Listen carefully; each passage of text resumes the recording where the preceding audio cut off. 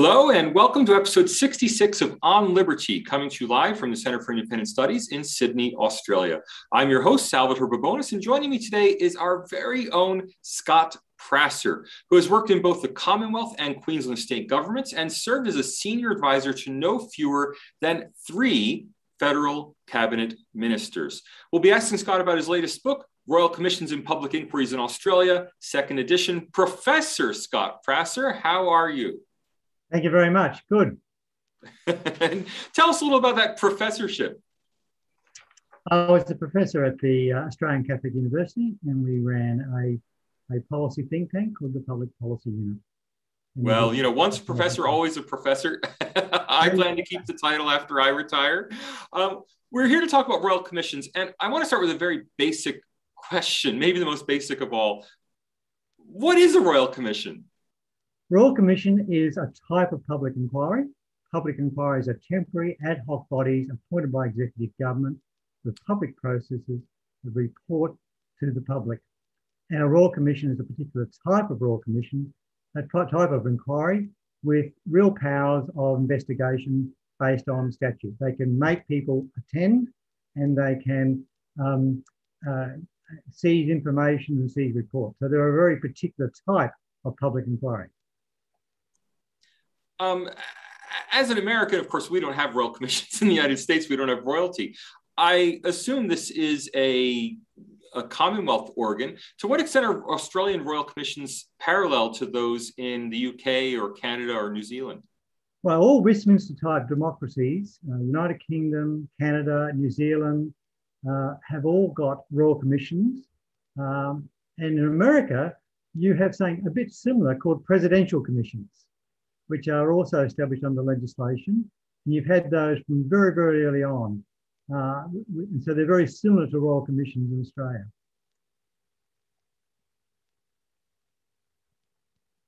Thanks. Sorry, you caught me for a second, asking people who's here. We would like you, if you're here on the live stream, to say hello in the chat box. We'd love to talk to you. We'd love to get your questions for Scott. Scott, I'd like to ask you about the very first Royal Commission. I'm going to quote here, I need help from my notes. The Royal Commission on Transport of Troops from Service in South Africa in the SS Drayton Grange and the circumstances under which, and I quote, Trooper H. Burkett was not landed in Adelaide. Do you know why poor Trooper H. Burkett was not landed in Adelaide and why that warranted a Royal Commission? Well, that Royal Commission was very much prompted by, guess what, politicians, okay, upset.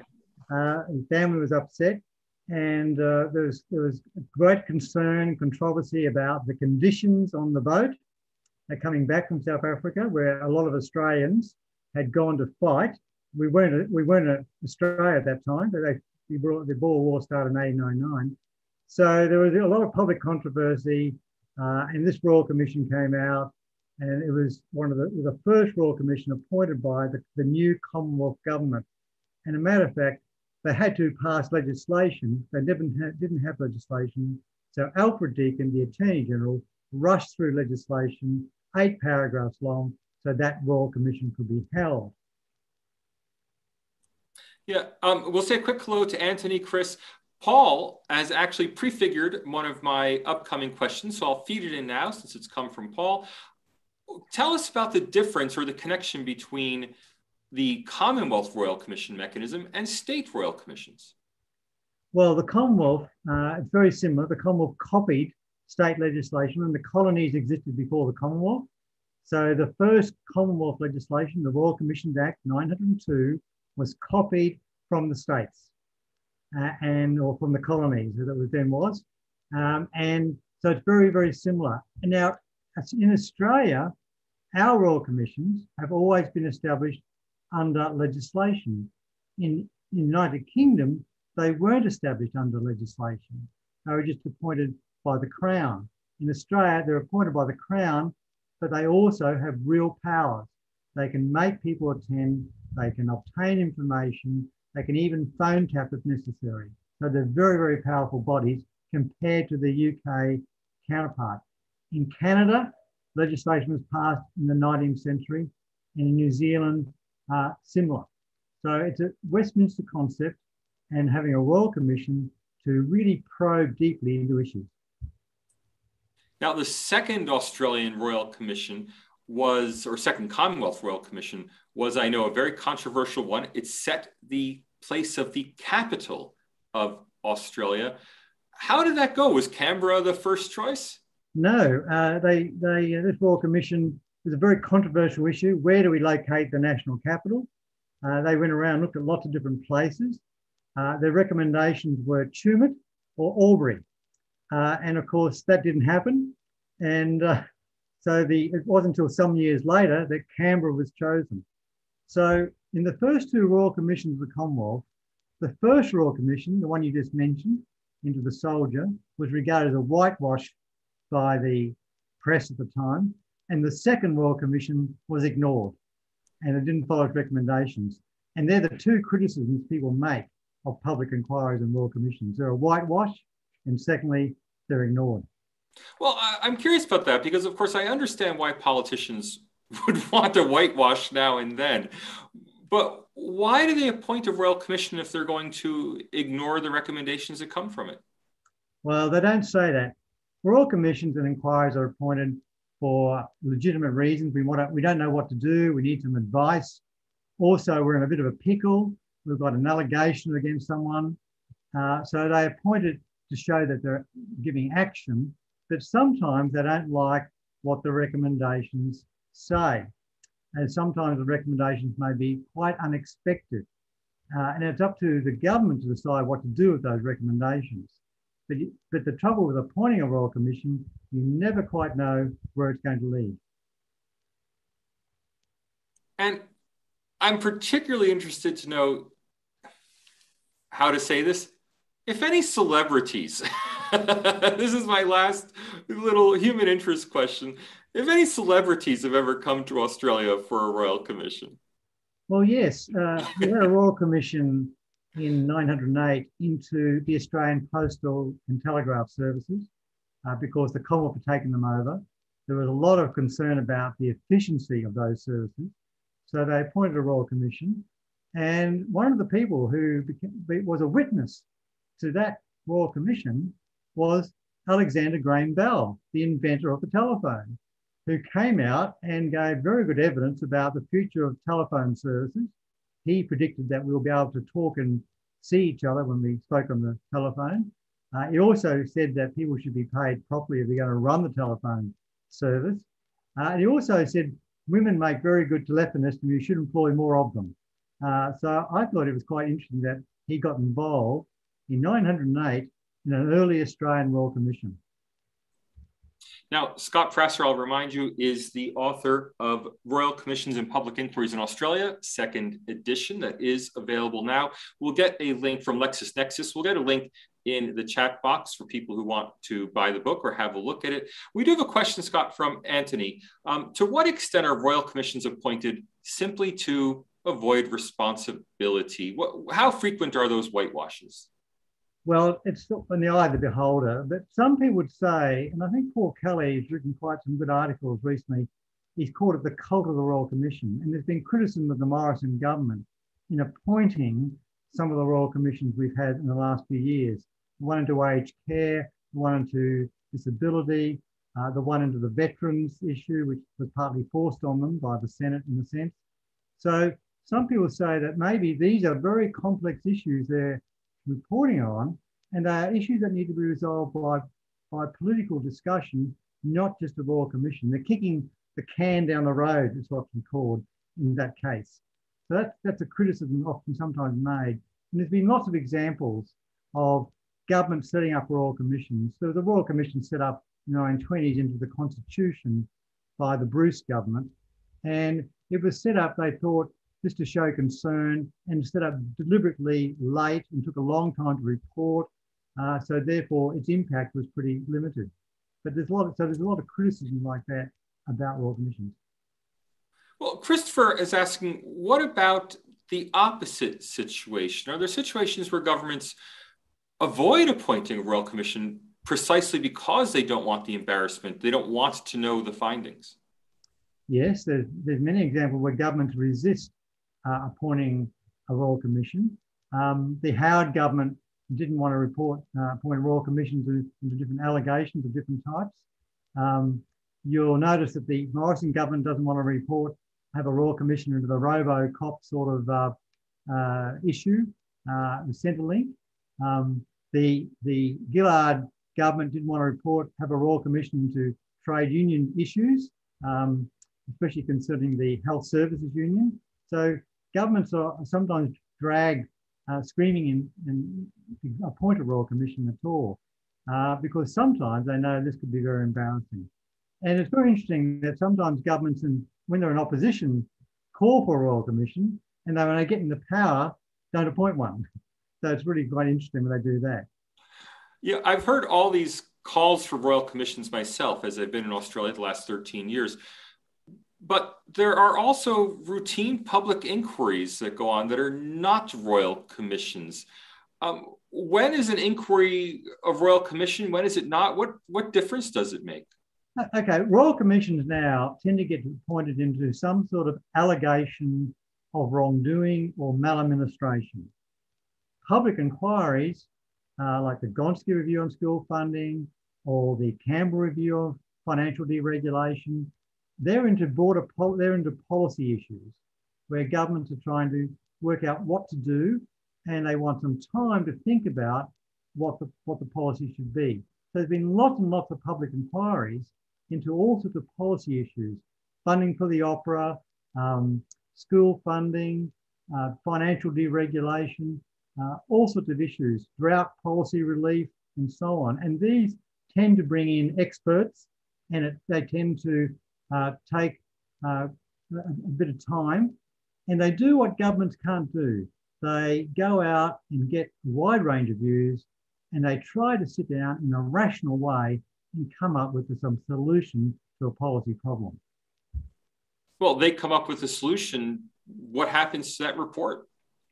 Well, sometimes governments respond to them quickly, which is fantastic. Sometimes governments say, look, some of those recommendations are too expensive, so we won't go down that track. Sometimes they're forgotten. Now, one inquiry which is dear to my heart is the Morrison government set up an inquiry into nursing education in 2019. That inquiry reported that 2 years ago, this month, September 2019. We still haven't got a response to that inquiry 2 years after it's reported. And this is in the nursing education, which, given the COVID issue, is a pretty important issue. And the last review of nursing education was in 2002. So, 17 years ago. And I might mention the chair of that commission is CIS fellow Stephen Schwartz. So it is the Schwartz Commission into Nursing Education, if anyone wants to look it up. It's a fantastic report. I've read it myself. Paul raises the issue of the expensive royal commissions, and I can't let that go. He didn't mention it, but I can't let that go without talking about the Royal Commission into Institutional Responses to Child Sexual Abuse, which, according to your book, cost $342.3 million. I mean, I love the point, just the 0.3 on there would pay my salary for a couple of years. Why was that so expensive?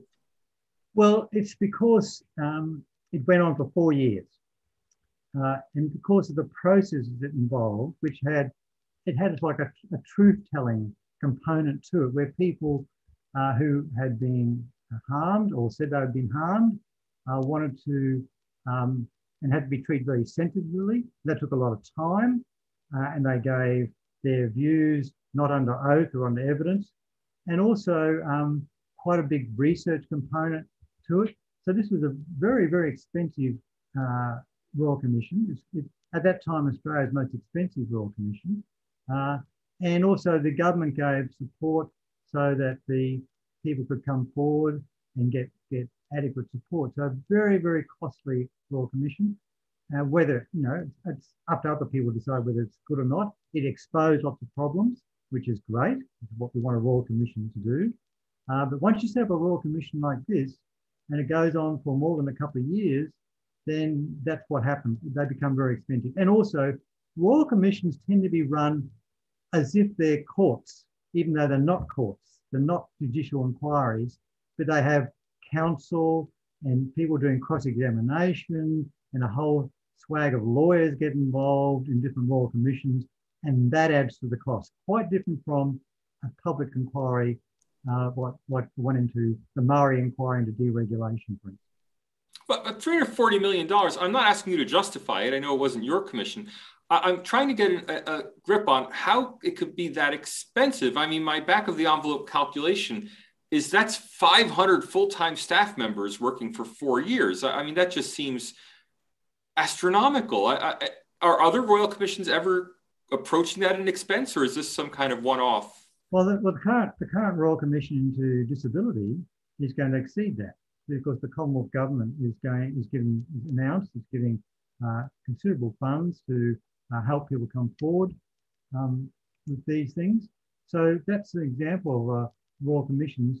The Costigan Royal Commission was regarded, which was into corruption in the 1980s, went for 4 years, and it was regarded as being very expensive, costing $40 or $50 million. So it's the amount of staff that get involved and the process they use, which require people to have lawyers and senior counsel assisting, and that sort of thing, that expands the inquiry process.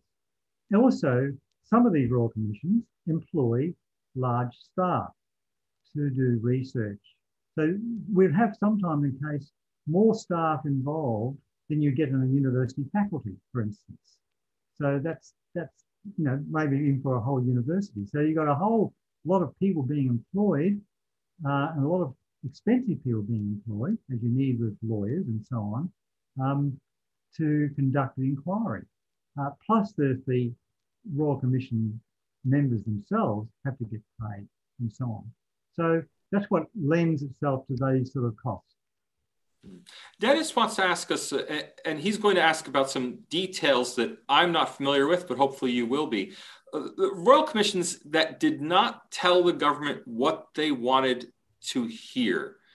How does that play out? And he's giving some examples with police corruption, the Moffat 1972 Commission, the Beach 1979 Commission. But fundamentally, the question is, what does the government do when the Royal Commission tells it something, gives it a message it didn't want?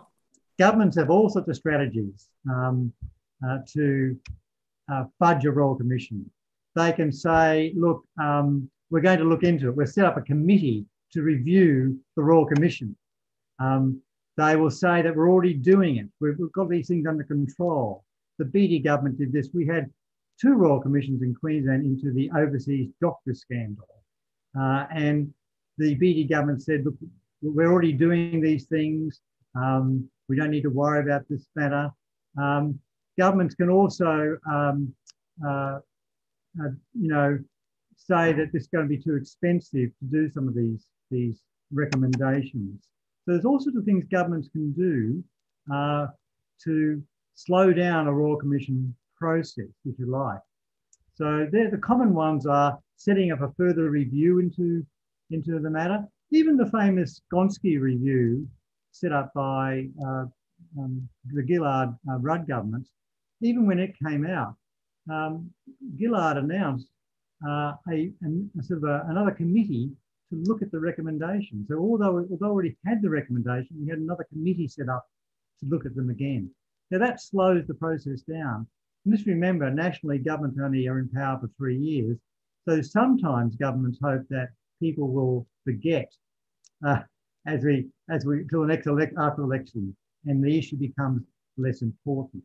So governments play the game like that, and sometimes the Royal Commission is so public that they can't ignore it anymore. And sometimes some Royal Commissioners attack the governments for not acting. A very famous one was the Royal Commission into Agent Orange, which basically said that there was no correlation between Agent Orange in Vietnam and the effects on Australian personnel. This was not what the government wanted to hear. And they went about attacking the Royal Commission and the Royal Commissioner. 3 years later, the minister had to get up and apologise to the Royal Commission and also publicly say he had got it right. That's what sometimes happens. Chris wants to know about prosecutions. He points out that the 2015 Royal Commission into Union Corruption did not result in prosecutions, or very few prosecutions, he says. Why don't Royal Commissions result? If they have all these extraordinary legal powers, why aren't they resulting in more prosecutions for bad behavior? Well, the Royal Commissions have no power. They can, in terms of their recommendations, they can only recommend to the Attorney General's office or the legal process what to do. We've discovered this. We think you should look at it in more detail. And sometimes the evidence that they collect as a Royal Commission, which is different from a court, is not enough for prosecution to occur successfully. And Chris is quite right. I think on that Royal Commission, there's only been 1 or 2 prosecutions from that Royal Commission report. That doesn't mean it didn't say some useful things, but it's because the Royal Commission is a fishing expedition, if you like, finding out things.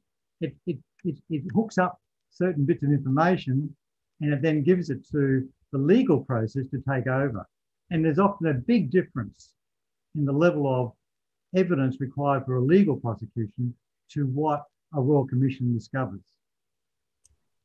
I'm thrilled to see so much audience involvement today. Thanks, guys. And please do get your questions in. If you'll ask them, we'll ask them. We have both Paul and Dennis in the chat window talking about productivity commission inquiries and suggesting that they are much stronger, have much stronger internal controls, or more focused or less expensive than the Royal Commissions.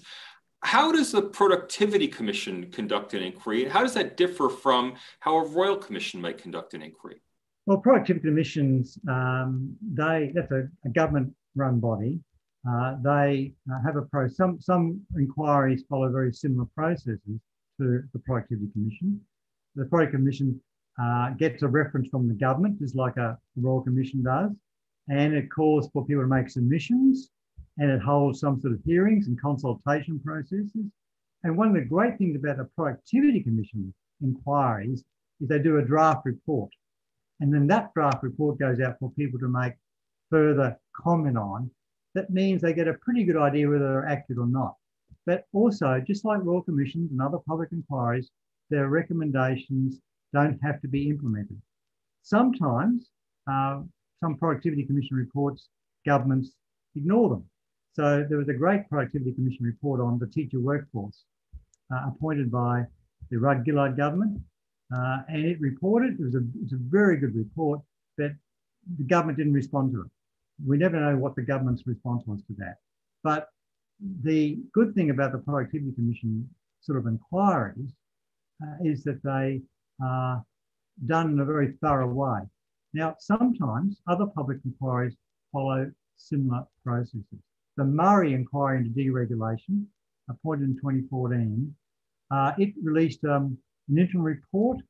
It followed very similar procedures to the Productivity Commission, and everyone agrees that the Murray report was a really good report, looking forward, not too many recommendations, and really seeing how our financial system can be more aware of consumer needs in the future.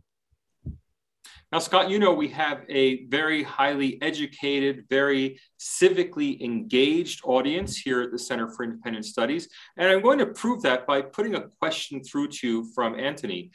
What are the legal obligations of witnesses at Royal Commissions? And I might take the opportunity of that question to ask you to give us a little more detail on the technical operation of Royal Commissions. How do they work? Okay. So Royal Commission, every state has got legislation governing these sort of bodies. There is no legislation governing the other sort of public inquiries we spoke about, okay? So now what Royal Commission legislation gives you, it does several things. Firstly, it gives them powers to say, Salvatore, I want you to appear to the Royal Commission tomorrow morning. If you don't come, we'll arrest you or find you, okay? And when you give evidence, you don't have the same, you must answer the question, even if it's self-incriminating. You must answer the question, okay? A lot of legal rights don't exist when you go appear before a Royal Commission.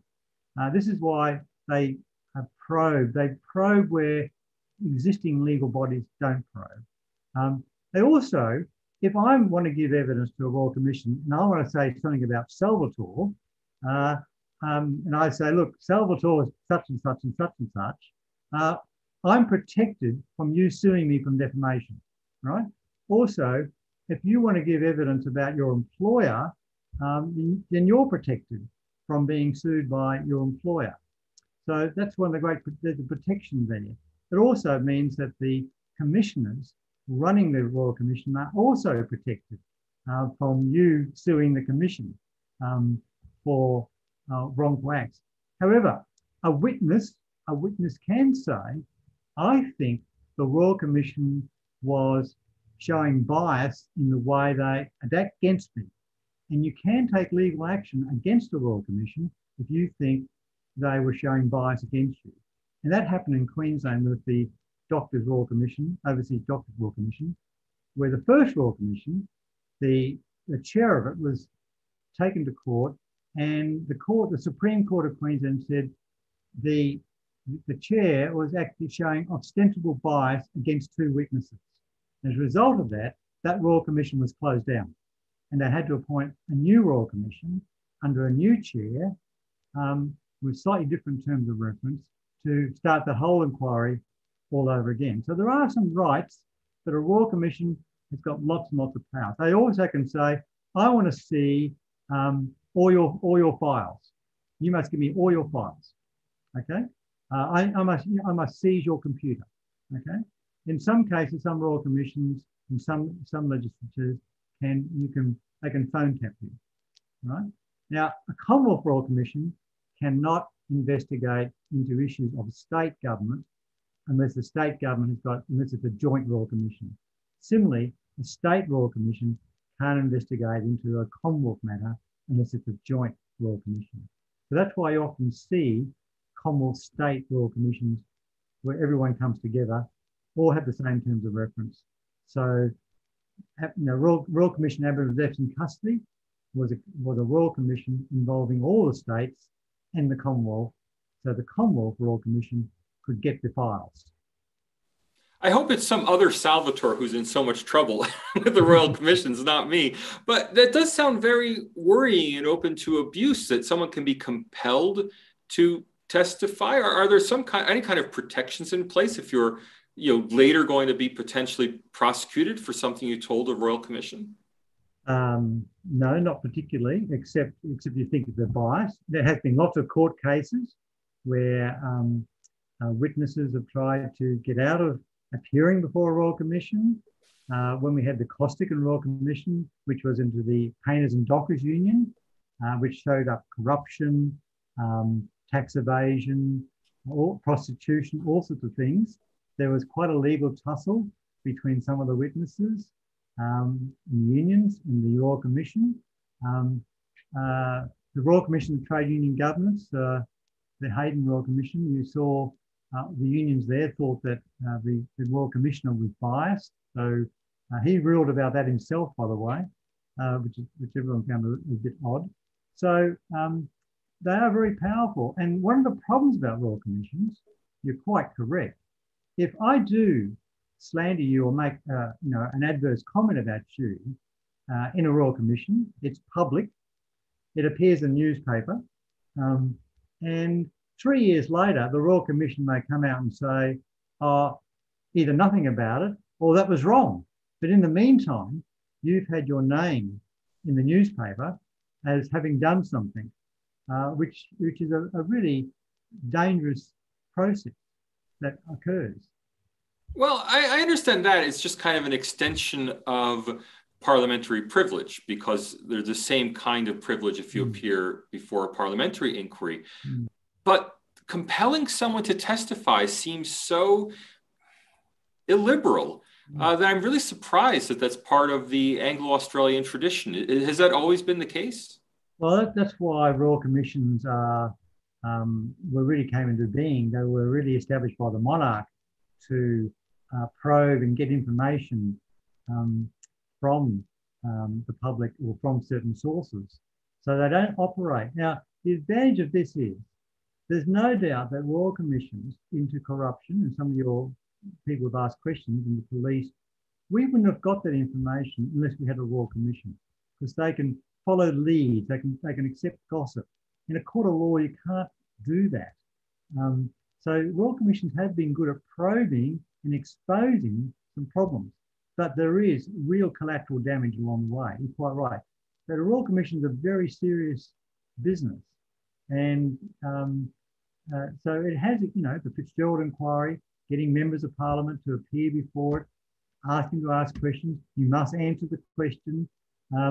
This is quite different from just sometimes a court of law where you've got much more defences. Yeah, I'm just still uneasy with it, because obviously the things you say can then inform a criminal prosecution, but not my system. Look, we have to wrap up. We're actually over time, and I apologize to you, Scott, for keeping you over time, but I do have to ask you one final question that came in from our viewers.